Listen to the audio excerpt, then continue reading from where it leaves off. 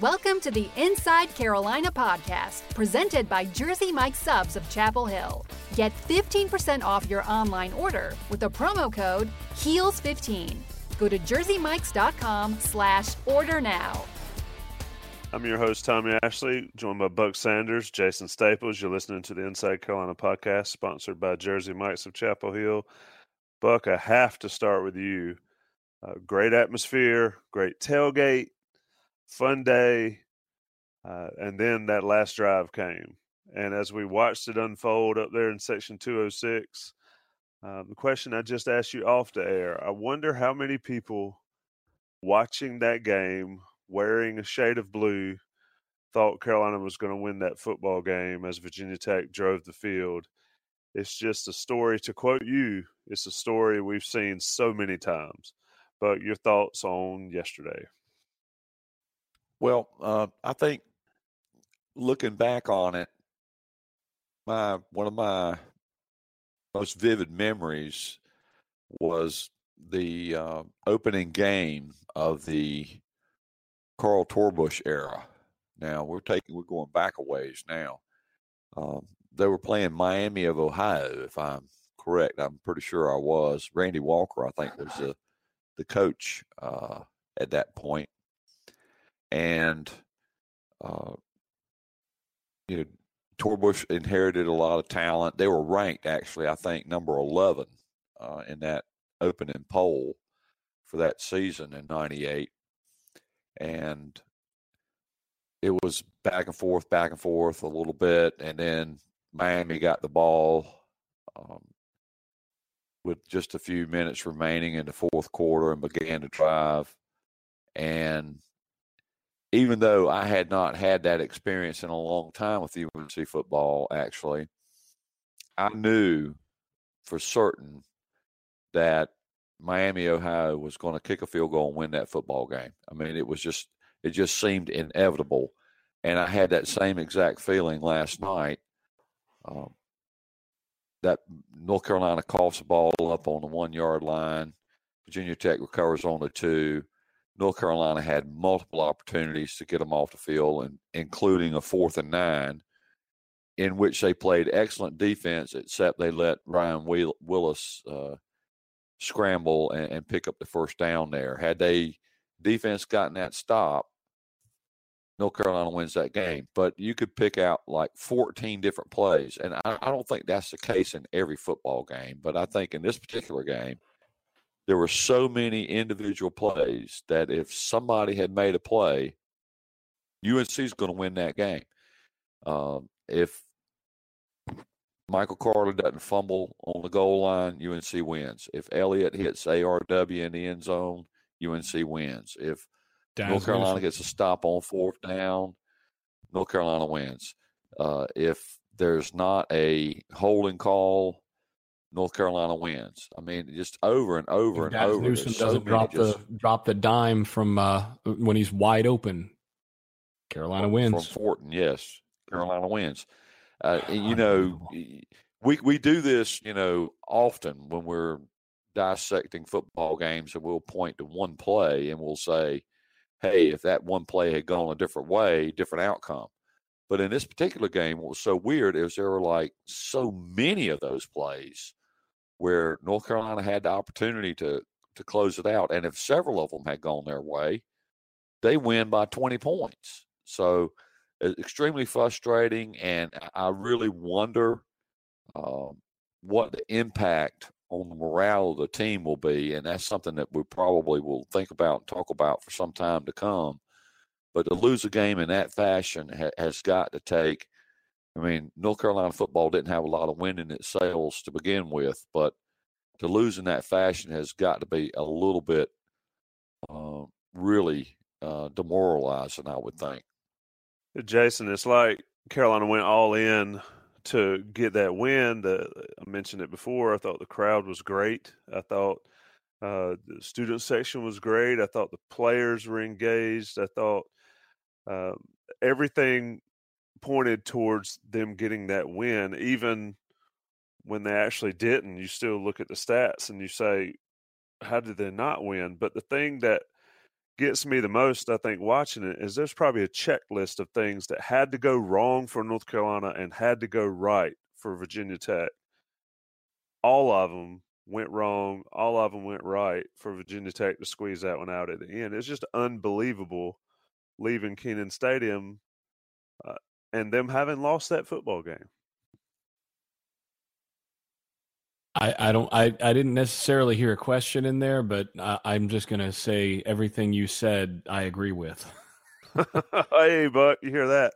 I mean, I did. What a devastating loss. I mean, and the thing is, it's not just that you outplayed Virginia Tech. I mean, as a coaching staff and as players, you outplayed them. You did everything. You've been prepping for 2 weeks. You knew what you wanted. You got what you wanted. You did what you wanted. You got the mismatches in key spots to be able to get the big plays that you thought you'd be able to get. I mean, everything went the way that you thought it would. And you're like, man, we had this game right. And you just came up one play short from actually doing it.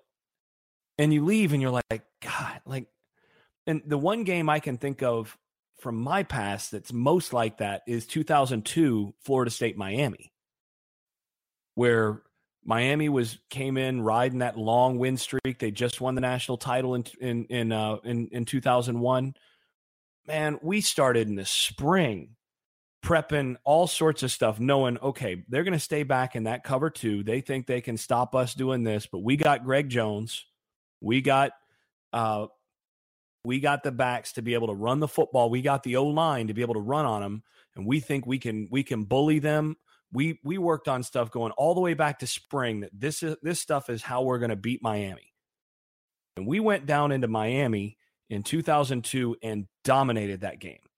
Greg Jones ran for 189 yards against that defense. They, everything went right, up 13 points in the fourth quarter. Had a kicker who hadn't missed a kick in something like 15 games. We get it down there inside the 30-yard line or whatever for what I think it's like a 38-yard field goal or whatever. I don't remember, somewhere around a 40-yard field goal. X hadn't missed. He was confident, knew he was gonna hit it. I still blame Chris Ricks for interrupting X on his way off the field, to stop him. He had this ritual that he had to do. All of a sudden, he gets out. He had to rush out there because we didn't have a timeout. So he rushes out there to kick the field goal, goes wide left, and we lose 28-27 in a game that we dominated. And there's nothing worse than that feeling, that you had everything right. You'd worked on everything. You knew their weaknesses. You'd identified them. You'd done all of that. And everything went right. Everything went like you expected. And then you lose. And you lose on basically the last play to make that work. You were winning the whole game. It's just such an empty, it's the worst feeling. And yeah, and then to top that off with Carolina, you actually look like you found a quarterback. Everything's looking great, and then you add that's just insult to injury then. So it's the worst. The worst. But, we talked about the one plays, but something that I didn't really see it going on as it was happening. Second quarter, Carolina outgained Virginia Tech 143, I'm looking at it right, to 9. Yeah. And only scored 3 points to Virginia Tech's none in that. But, I mean, for a team that desperately needed to win, and then you add in the fact that it was Virginia Tech, and you had another in-state product commit to Virginia Tech over offer from Carolina, and just all the things. I mean, I agree with Jason. I'm not sure, and we can belabor the point all we need to talk about some positives, but I'm not sure that Carolina's had a more devastating loss overall than right there Saturday night in Kenan Stadium. Some people will point to the game I'm not going to speak about in Charlottesville 22 years ago, but this was worse. Yeah, that game. But your thoughts just in the sort of the, I won't say historical perspective, but I've never seen a Carolina team that needed a win more and then lose it like that. Well, the game that we cannot speak of, that was completely different circumstances, right? Because everything was going right for UNC football in those days. North Carolina was riding high. All they had to do was go into Charlottesville, come out with a win, and they were in a alliance game, which, Yep. you know, for the millennials among us, you know, that predated the BCS, and that meant you went to a major bowl, which North Carolina has not been to since like 1949 or so. And so everything was going perfectly, and in that game, everything was going perfectly. And then something tragic happened, and they didn't win the game. So, you know, in terms of a really demoralizing loss, you know, I think that 96 game in Charlottesville was probably much worse because there was so much at stake then. This particular game, there wasn't the chips on the table that were there for that contest. And, you know, if I had another 30, 45 minutes to think about it, I could probably drag a game out of my memory where, you know, it was a truly demoralizing loss. There were some that, you know, are indelible in the hippocampus for me. The loss to That's got to be the first time we've heard hippocampus on this podcast. You know, there are a lot of losses. If I had time to think about it, that were truly demoralizing. I can think of can't remember the exact year, but it was a game that North Carolina played against Maryland when Bunning was Tommy, you may remember it. They beat us like, I don't know, 59-0 or whatever. But anyway, yeah, I don't know that it's super important that we place this game in the pantheon of horrible football losses for UNC. But at this particular juncture, this staff, I think, really needed a win. They needed some positive energy flowing out of the program. And, you know, I'm not so sure that even from this game, there's not something positive we can talk about, or several positive things we can talk about. But, you know, I don't know that it's a productive exercise to try to pinpoint exactly where this game stacks up in games we wish we had never seen played by UNC football. Bottom line, we can all agree that it's up there. Indeed, yeah. It is. It's funny that you mentioned that Maryland game, because Maryland ran a boot, and I've said this before on this podcast. It was 59-7. I think Maryland beat Carolina in Kenan Stadium. They ran a boot that looked very similar to what Virginia Tech ran to score their first touchdown, and that was the earliest I had ever left a football game, because when that dude booted for Maryland and broke out in the open, I've always said I could have run out of section 105 and tackled him and gotten closer to him than the Carolina player was. And Willis did that. And I leaned over to my guy across the aisle last night and said, that reminded me of that naked boot that Maryland ran back when they beat the dog mess out of Carolina in Chapel Hill. I want to move to some positives, but first let me talk about Jersey Mike's Subs of Chapel Hill. As you know, all fall, Jersey Mike's has partnered with Inside Carolina to offer a great deal for the IC podcast listeners. All you need to know is the code HEELS15, and you get that 15% off your regular order. It's online promotion only, but it's pretty simple and easy, and this is how it works. You go to jerseymikes.com/order. It'll show you locations nearest you. Click on one of those 4 area Chapel Hill locations, now 5, that one's popped up in Chatham Crossing and Lowe's Food Shopping Center, right down 15501. But you go and you click on one of those, you order your favorite sub or subs for your tailgate options. November, 3 home games, plenty of options for Jersey Mike subs. But at checkout, you enter HEELS15 and get 15% off that order. Skip the line, head straight to the register, grab your food, and you're on your way. Do it today. Place your order at one of those locations in Chapel Hill and Chatham County. Remember the code HEELS15. Get that 15% off your everyday order. Now, Jason, let's turn to the positive. And I think we'd all agree, and I think everybody would agree, Michael Carter is a flat-out stud in North Carolina's Boy offense. can run, man. Speak to what you saw from him. I mean, yards after contact, he is consistently stepping out of a tackle and just off to the races. Your thoughts on his play?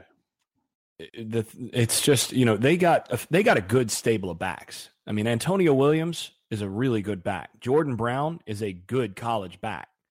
Michael Carter is a different cat, man. Michael Carter, you just see it looks different when he gets the ball. And that's all you got to say. I mean, there's some guys, when you look at him on tape, they just look different. And he's looking different when he gets the ball. I mean, for one, the first thing that sticks out is the burst. You see a sudden speed change. First of all, when he gets the ball, once he gets the handoff, you see him change speed. He has a real sense in zone stuff, especially for being able to hit the right seam at a good speed. And then secondly, once he hits that little jump cut or puts his foot in the ground, that's when you really see him change speed. And the ability to go from from first gear to third, fourth gear for him is, I mean, he is rapid. I mean, he's paddle shifting. He's not having to do a whole lot of the stick shift stuff. He's got, racer paddle shifts going where he is really hitting the acceleration. And then you package that with how strong he is through the core in the lower half. And if you don't hit him square and hit him low, he's shedding. He's always going forward when he is tackled. He's always going forward. There's only one play in this entire game. It just happened to be one where he was caught kind of going horizontal, where a Virginia Tech player was able to kind of form tackle him and put him on his back. But other than that, I mean, you're looking at a guy that every time he gets into a seam, other backs, they're getting in there and they're getting into the hole in time to be able to get 4 or 5 yards and, maybe fall forward.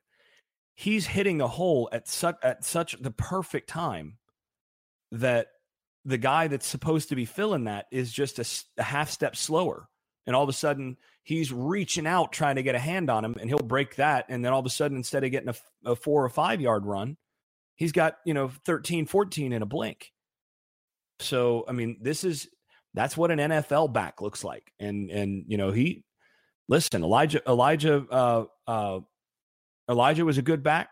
Logan was a good back. I think Carter is actually better than both of those guys were at this stage in terms of as a true runner, as a complete back. Now, TJ Logan brought a little bit more out of the backfield as a receiver maybe, but Carter's really impressing me.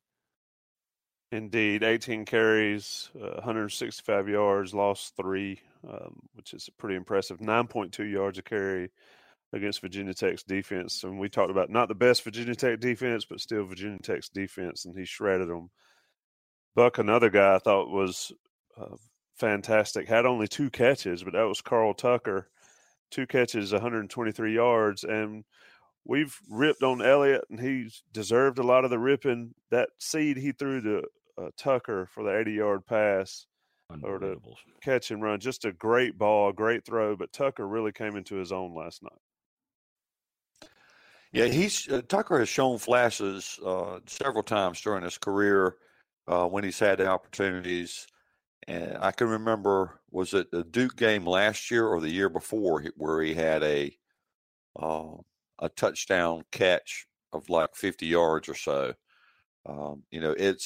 It's a great thing to have a tight end who is available and as a check down target, somebody that the quarterback can rely on, a big target that, is a safe outlet for a young quarterback. That's one thing. But, a guy that can catch a ball for 50 or 80 yards as a tight end in a college game, they don't grow on trees. And that was a terrific throw by Elliott. And I said in my column yesterday that that's probably the best throw I've seen Elliott attempt. There ain't no probably there. So, in any event, though, that is a really tremendous positive for the UNC offense to have a guy like that can churn out that kind of yardage on a catch. The guy I'd like to kind of talk about a little bit, because we're on this podcast and with Jason, and he's kind of Jason's boy, is Jason Strowbridge. And the North Carolina defense, for a while on the defensive line has lacked a real war daddy on the defensive line. And Strowbridge is entering that territory now, I believe. He is really getting after it on the defensive line. He was pretty highly touted out of high school, but more as a defensive end, and now he's on the interior. And I think John Papuchis is using him in a very wise way and maximizing his talents as an interior rusher, somebody that can get up through the middle of the defense to create havoc. And I'm really impressed with Jason Strowbridge, and I was impressed with, even granted they gave up a 98-yard drive at the end of the game. For the most part, I thought this was a tremendously solid defensive effort. And just thinking about it to myself and being at the game, watching the game, and then looking at some of the game afterwards online, North Carolina put a defense on the field last night. That was the defense out there. And there's not been that many times we could say that. That Virginia Tech doesn't have a great rushing game. They've got their backup quarterback, Ryan Willis, in, for which I think might be the best thing that's happened to Virginia Tech this year. And they've got Justin Fuente, who's an offensive-minded coach, supposed to be an offensive guru. And North Carolina's defense showed up. Now, there was some deficiencies there also we could talk about on the defensive side of the ball, particularly a piece of the secondary. I don't like to throw too many people under the bus, but there was a glaring exception to the stellar play from the defense for the entire evening. But that was a legitimate defense they had out there on the field. They made a few mistakes, sure. They gave up a couple of long runs to Ryan Willis in the first half. They didn't make a play when they had to on 4th and 9 late in the fourth quarter. But for me, that was about as impressive defensive effort as I've seen out of North Carolina in a very long time. I'm going to come back to you, Jason, but let me talk about a way to go travel. It is heelstravel.com. It's the easiest way to book travel to big UNC basketball away games. And right now, heelstravel.com is offering packages to Las Vegas for 3 nights and 2 games, 2 nights in Chicago for Carolina and Kentucky, and hotel accommodations for the ACC tournament in Charlotte. Visit heelstravel.com now. Call 336-855-0060 to book. The trip to Vegas includes round-trip airfare from RDU, round-trip transportation to and from the airport from the hotel, and 3 nights at the Aria Resort and Casino in Vegas.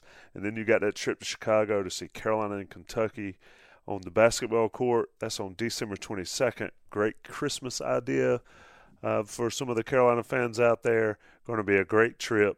Visit heelstravel.com. or call 336-855-0060. That's a way to go travel at heelstravel.com. Do it now.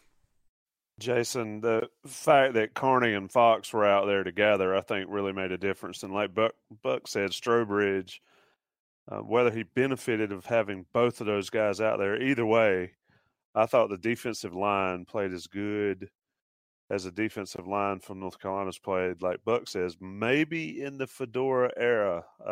We could go back to 12 or 13, perhaps. My memories fades when we get back in that time frame. But I just thought they looked, like Buck said, looked like a legitimate P5 defense out there with all their pieces. Now, Crawford being fully healthy and playing more than 4 snaps would have helped even further, but Miles Dorn graded out really well. Your thoughts overall, and then maybe piece by piece of that defense last night? Well, I mean, first of all, they gave up 22 points. You give up 22 points in today's game, you expect to win the game. Absolutely. 22 points is enough to win a game in college football in college football these days. With as many possessions as they had. I mean, let's take a look. How many possessions do we have? I know this isn't good podcast practice to count on air, but you're looking at what? 1, 2, 3, 4, 5, 6, 7, 8, 9, 10, 11, 12, 13. So you're looking at 13 possessions for Virginia Tech, right? 13 possessions. And you're going to give up 22 points on 13 possessions. That's pretty dang good. I mean, you look at this stretch for the Carolina defense after the opening drive touchdown, right, which was obtained due to a fumble, right? So after that opening fumble, you have that initial touchdown for Virginia Tech, right? Then here's Virginia Tech's next few drives. Interception, punt, end of half, punt, touchdown, interception, punt. That's good defense right there. If you ask me, pretty much at any level, if I'm going to take that stretch of play from my defense, I'm taking it every time. And they played well enough to win this game. And yeah, even including that last drive. Yeah, they gave up a 18-play, 98-yard drive at the end there. And yeah, that goes on the defense, sure. But listen, the offense, you've got multiple opportunities to put this game away. You drop a deep ball that would have put the game away early. You fumble, although that it's a bad break in terms of getting a helmet on the football, but you fumble going in, opportunity to put the game away. You miss 2 field goals? Yep. 2 field goals could have put the game. I mean, the defense did everything you could ask except for get that final stop. Now, that except for does kind of typify Carolina football of late, which is, they'd have been good, but for the injuries, or, man, they were right there. This could have been really a great season, except for, they don't have a quarterback or whatever. I mean, it just seems like right now, Carolina football is just always one piece short of what they need to be able to get the results that you'd expect. And again, that's the margins in college football.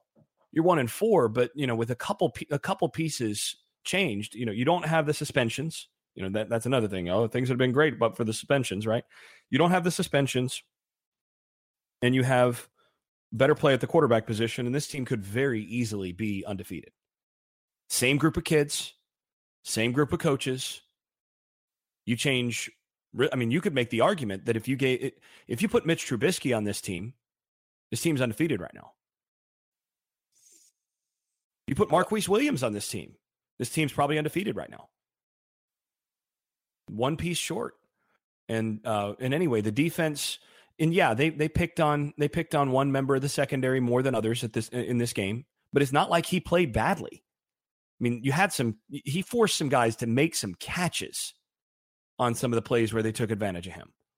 So, I thought that defense not only looked like a competent Power 5 defense, but looked like one of the better defenses in the ACC. I mean, the way that they were able to cause havoc up front and reliably tackle in the secondary, they played good defense across the board.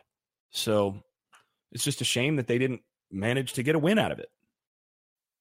Indeed. Let's close the show, Buck, about and it's a little painful to talk about it because you got to Jason, I think you tweeted. We've avoided pain completely throughout this podcast, so I don't know what yeah, this is prediction pain. It reminds me of the Hellraiser movie where the dude's standing there in the shadows and he just says pain and the smoke comes out of his mouth or the steam comes out of his mouth.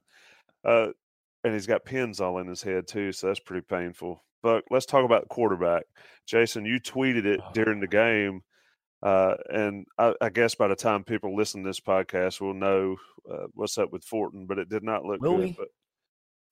But for right there, it looked like Carolina had a solid P5 quarterback for a few minutes. Your thoughts on what you saw out of the kid? I mean, he did not. For me, it looked like Trubisky a little bit out there, the way he carried himself. But your thoughts on what you saw from Fortin last night, because we may not see it for a good while. But anyway, go and tell us what positives you saw.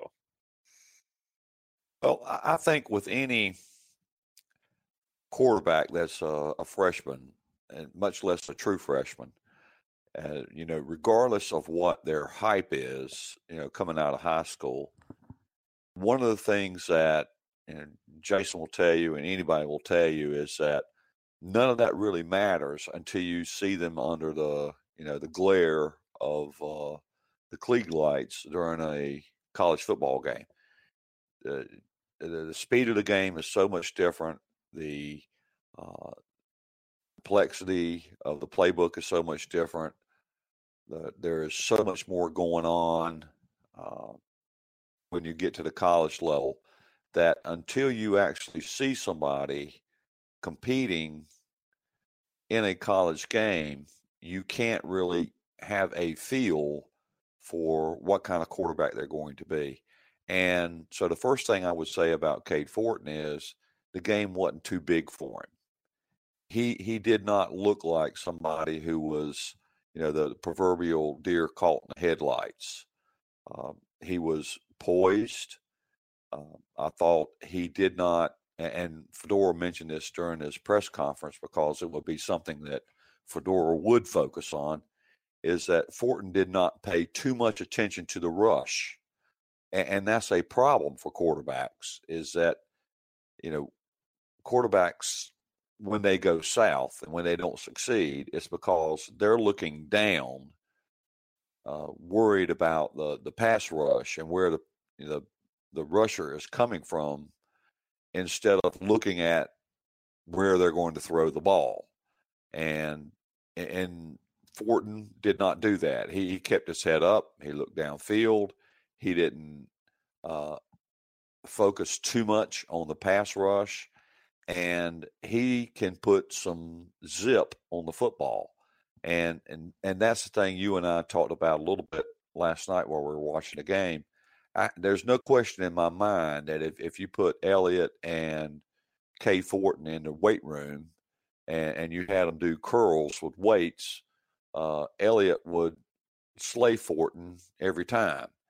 But in terms of throwing the football and putting zip on the football, Fortin can get the ball from point A to point B much faster, and as a result of that, he can get it further downfield. And we probably ought to mention, and again, we're not fans of throwing players under the bus, but Daz Newsome, when the ball bounces up and hits your hands and bounces up, that's the ball you got to catch. That's you can't let that ball hit the ground. And but Daz had a good game. I think he led the team in yards, but that one catch, just like quarterbacks would like to have balls that they threw, or that's probably one effort that Daz would like to have back. But so that's my overall assessment of him. I think they probably, there's no question, they probably pared the playbook down for him. But what they asked him to do, he did, and he did well. And, he's got the velocity. I think he's got the head. I think mentally, he's got that capability to be a good college quarterback. And as we saw, He's got the arm strength to, and Jason and I and you have talked about this many times. If you have a quarterback that can make all the throws, if he can make that throw, that out throw to the wide side of the field, then you've got somebody that the defense really has to be concerned about. And to me, Fortin showed all those things. Yeah, Jason, watching, especially after the first, I think it was maybe after the Newsome pass and drop, and talking about bobbling it. I can see a ball going through somebody's arms and you drop it. When you tip it up in the air and it's right in front of you, you got to get it the second time. But at any rate, Fortin had Virginia Tech safeties. And the great thing about Buck in our seats is it's like the all-22s. You're high enough looking. And their safeties, when Elliott came in, their safeties were immediately 2-3 yards closer to the line, right out of the gate, creeping down. But your thoughts on Fortin, and we've talked about maybe Fortin's not ready. Reuter was a little further along because, as Buck knows, number 10 is about to become my favorite player on the football team. Absolutely. But anyway, your thoughts on what you saw out of the position there, Jason, in the first half? I think Buck said it well, that it looked like he looked a little bit Trubisky-ish in terms of how he handled pressure, where his eyes, his body language was like that. Now, that's unfair to compare anybody to Trubisky as a second pick in the draft.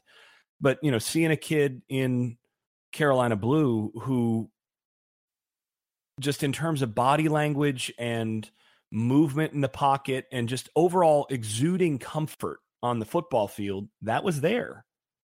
And, if you look at at his stats and you look at the overall, at some of the Pro Football Focus grades, by section of the field and all that, not everything came out great. I mean, there's some stuff that he could have done better. There's some throws he could have made better. But then there were some things that it was like, okay, this kid's got it. Like, he's got a chance to be pretty good. One thing I always look at is when you got a guy throwing the little swing pass or the flat route to the running back, but particularly the swing pass, that's a really tough throw. A lot of people don't realize that that's actually one of the tougher throws to throw well as a quarterback. And a lot of times you'll see guys who are, not the most accurate quarterbacks. What'll happen is they'll throw that ball on a swing route, and the back will have to slow down a little bit. He'll have to change his path a little bit. He might get turned around a little bit. Your top level quarterbacks, watch Tom Brady. When he throws those routes to the flat, guys don't break stride.